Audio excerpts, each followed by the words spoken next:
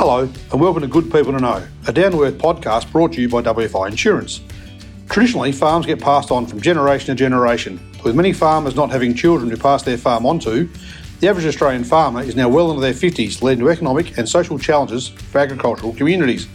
This week, I'm joined by Cultivating Farms CEO Sam Marwood to talk to us about how we keep more older farmers on the land, bring new families onto farms and revitalise regional communities through investment.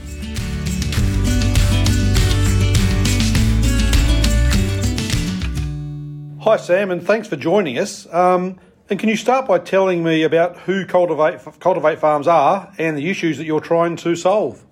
Well, g'day Andrew. It's great to be here. So we are matchmakers with a focus on farm ownership. So we connect people together to own a farm. We're in a way solving a problem for ourselves that we and co-founders Tim and Tegan Hicks, we all grew up on farms, but our parents said no when we asked for the farm. And so straight away our dreams for owning a farm were crushed. In that if you're not going to inherit a farm, you're not going to own one. Who can afford a multi-million-dollar farm? But we've realised over the years that it is possible to own your farm, and the key to that is partnering with people, with retiring farmers or investors. The other two parties we get next generation farmers to talk to, and our job is to connect them up and see if they can work out a deal around sharing ownership. Okay, so you've probably just really answered the next question I had there. The dream of someone owning a farm and having the capital to go into a farm. Yeah, so through using various mechanisms, you try and put aspiring farmers in touch with people that either are on farms or can support that activity. So where did the idea stem from? It was just hanging out with my mate Tim Hicks, who's a co-founder, and he just said one day, look, all I want to do is own a farm, but I'm off being a landscape gardener and doing other things. Imagine if there was a business that helped to buy farms for young people. And I clicked and went back to the day my parents said no, I wasn't getting the farm. And we've just spent the last 6 years trying to figure this out. But as we're talking about it, it is about relationships. We thought we'd have to set up an investment fund, we'd have to get an Australian Financial Services license, but then we realised this is actually in some ways quite simple, a bit like Tinder or a dating app. It's about finding the right people to get together who can then form a relationship. So next gen farmers, finding retiring farmers and or investors, and we're seeing it time and time again. These matches happen, and they've been happening for a long time, around matching people together and owning a farm together. We're just trying to do it a bit faster. Is this also a potential pathway for a city dweller with limited skills but a dream to move on the land to realise that ambition?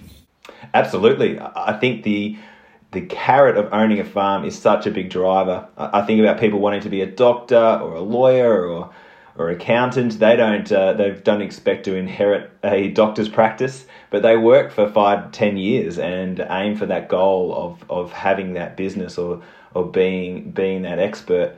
And that's what we want to open this up into a free market across all of Australia, that anyone who has this desire to be a farmer and to own a farm, to say, yep, it's possible.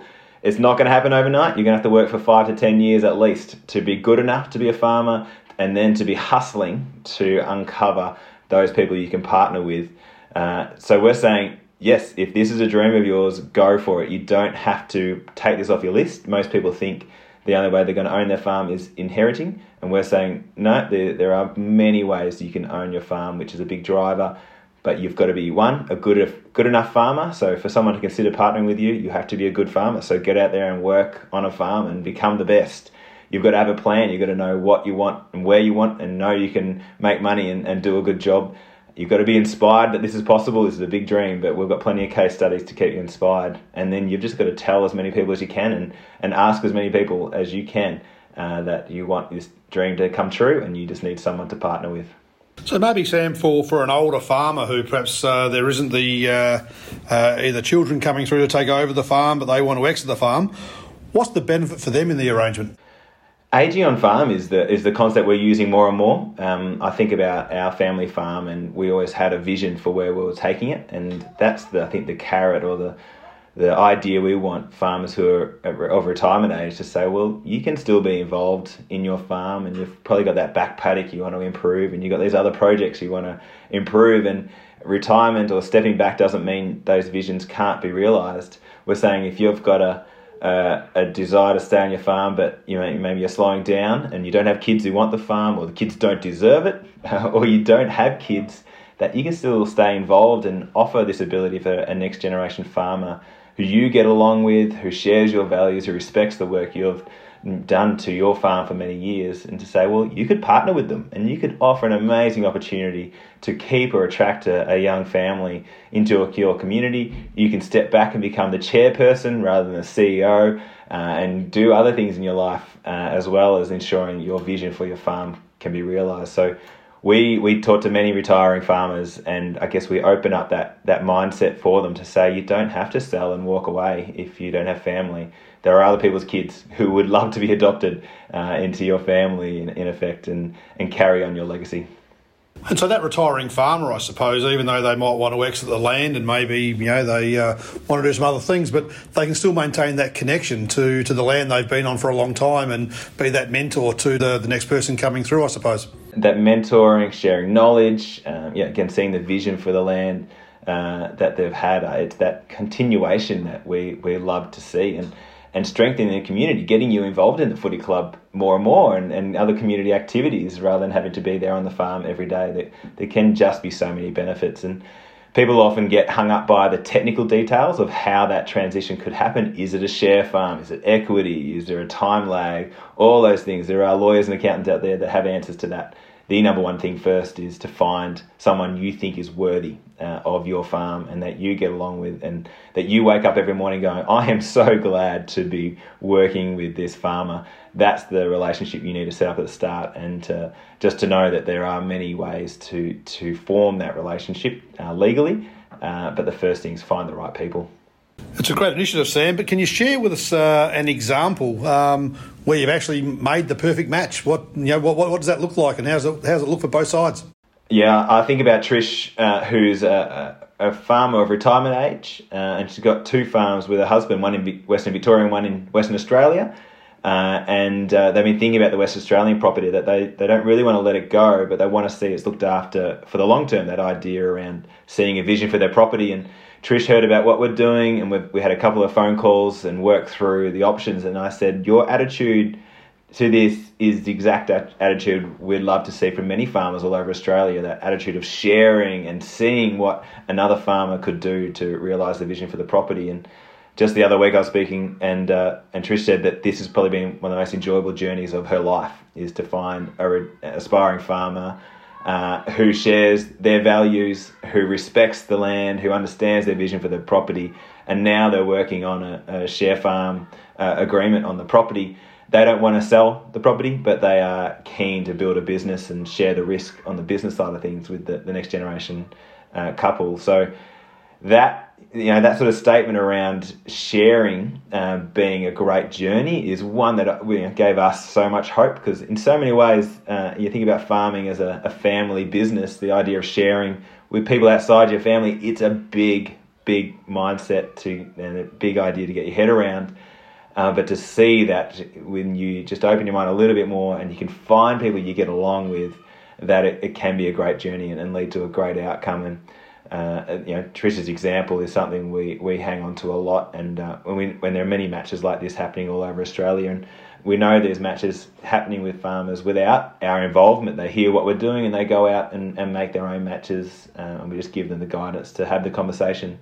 But love to see more examples like that repeated across the country. And Sam, farmers are the backbone of regional and rural Australia. What does this mean for the local community, and how does the community benefit?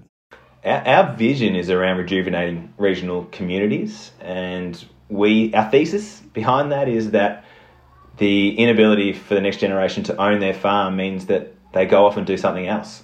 And so what we're saying is, if we can offer and show locals that they can be matchmakers and make ownership possible, that we can keep and attract the next generation into farming or to stay in farming. If we can offer that carrot, ownership just seems to be such a massive driver, such a massive need for farmers to have that ownership of the dirt and know that their toiling is leading to their benefit and their community benefit. If we can offer that, we'll bring people back and make communities thriving again. if we can just, again, offer that ownership. So for us, we think this is fundamental to the regional Australia's thriving, and again, we just need more of these case studies to inspire more retiring farmers to stay on the land and keep the next generation on the land. Sam, we've talked about the retiring farmer, but the other part of what Cultivate Farms does is find investors for farms. Can you share with us a bit more information about how you've helped with matching investors with interested farmers? So investors, I used to think that was a big word, and it still is when people hear that. You think investor, so someone sitting in a skyscraper in one of the capital cities with lots of money and no empathy, and just wants money. We're realising that these are mums and dads and locals in communities who love the idea of backing farmers, and that's what we're uncovering more and more. So we know there is money out there. We know there are people, and we're finding them all the time, who want to back farmers. The issue and the focus for us is on the next generation. We work alongside them. We've got a farm pitching program called Cultivating, and we get alongside next gen farmers and say, well, if you want to own your farm, you need to have a proposal, and you need to put that in front of local investors and people in your community and your family who have money, and you could be backed. But who's going to back you unless you have a plan? So we know there is money out there. But the biggest limitation is that these people with money don't know the next generation or quality farmers want to do a deal. And so a lot of our time is spent encouraging, working alongside these farmers to develop a pitch. You can jump on our website and see these 3-minute videos that so many farmers have pulled together now, which is really, gives you tingles, seeing just people who have sold the earth having a crack and showing, yep, I'm a good farmer. I just need someone to get alongside me, and we'll grow good food and we'll make money together. We've talked about the finding investors for farms and putting investors in touch with prospective farmers. Have you got any success stories where you've matched investors with want-to-be farmers? Yeah, I think about Claire Coates. Claire does free-range pigs and was leasing a property, but needed to have the security of the land. So Claire went through our farm pitching program, and I still remember the day we sat down with her pitch and a number of other farmers with an investor, and we went around and reviewed the proposals, and the investor said, all right, these are all great, which one should we go with? And Claire's was the highest ranking and ended up being invested, and that was 3 years ago, buying a farm and a business together. And these are just like-minded people, and they catch up regularly. The investor just talks from a strategic point of view around the business, doesn't get involved in the nuance of the detail really much at all, just is getting around Claire to make sure she's a success. So that's sort of the highlight investment deal we've been able to pull together. Again, just matching like-minded people to farm well. And probably another good example, we haven't been involved in the past, but has given me hope, and we're working on together more, is a man called Stephen Fisher in northwest Tassie, who now has set up Circular Head Farm, and they have purchased 11 farms for 11 share farmers, so next-gen farmers, using local investment. So they've got 50 investors now. I think the fund's over $100 million, but all about buying local dairy farms for locals. And that is the sort of solution we're championing and going to expand that program with them across Australia. And just shows you again that there is money out there. There are good farmers out there. It's just our job to match people together to find a great outcome for everybody. Just that example, certainly that just shows the community aspect, doesn't it? Rallying around and supporting each other. It's so true. The solutions are in your backyard. How have you found the growth, Sam? Is it sort of through word of mouth, so through some of the success stories you've had that Cultivate Farms is getting out there, or how are you coming into touch with either investors or would-be farmers? Yeah, more and more it's word of mouth. We've got a lot of people who sign up as members. We've got about 2,000 aspiring farmers on our database now. And they're telling other people. And we tell people and our farmers to use us as a sort of a conversation icebreaker to say, oh, there's this organisation called Cultivate Farms, and they're all about helping to make ownership possible. And usually that helps with the discussions with retiring farmers. Ownership is a big thing. So word of mouth is definitely a key area. We give away as much information as we can. So, my buff head is on YouTube a lot. Where you can go see just our tips and tricks around how you can develop your proposal, how you can get in front of retiring farmers. So YouTube and Facebook and website have just been such a massive benefit for us to get the word out.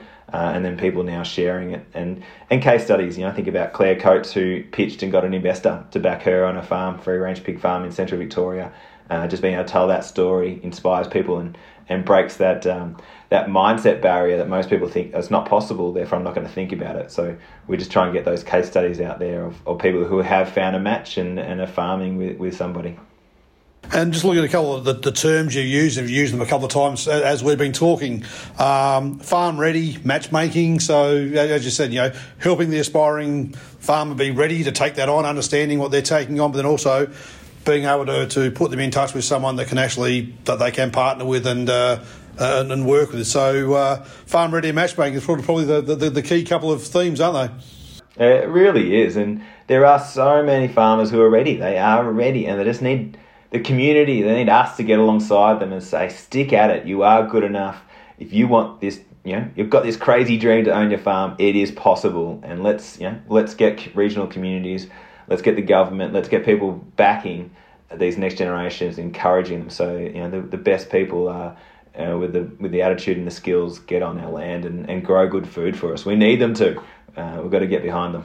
You talked about regional councils and government. Do you get good support from those sort of organisations? Are they promoting Cultivate Farms and what you're trying to do? So how do you find getting that word of mouth out, getting support from the regional communities and government?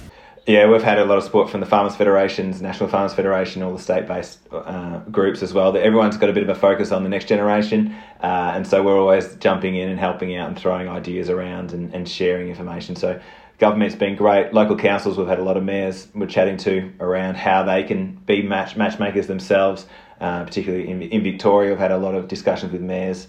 So that's, I guess, an open invitation to anyone, I guess, anywhere. If you've got this bias to your community, which I'm hoping everybody does, whether you're a mayor or you're working in agricultural industry or you supply products to farmers, I think that you should be a matchmaker. You should be encouraging the next generation. We've got ideas on how to do that, but you can be doing it yourself and encouraging that next generation to come through so we all benefit. But yeah, government, community groups, and ag industry definitely have a focus on this, and we're here to help them think through all the different options. But there's hope. There is absolutely hope, and most people don't think there is, and that's what we often just get out there and say, it's possible. You can own your farm. All we're going to do is get behind these farmers and encourage them and help them to see it's possible and get more matches happening. And Sam, you mentioned the National Farmers Federation and the state-based farming organisations. It is a pretty exciting time in the farming community at the moment. The NFF's got towards $100 billion worth of farm gate produce with a number of initiatives underway. So the future for Australian agriculture does look very promising. Oh, it does. And again, we all love our good food, and there's a focus on doing that sustainably as well. And I think the next generation do have that focus on farming well, farming sustainably, farming for their community.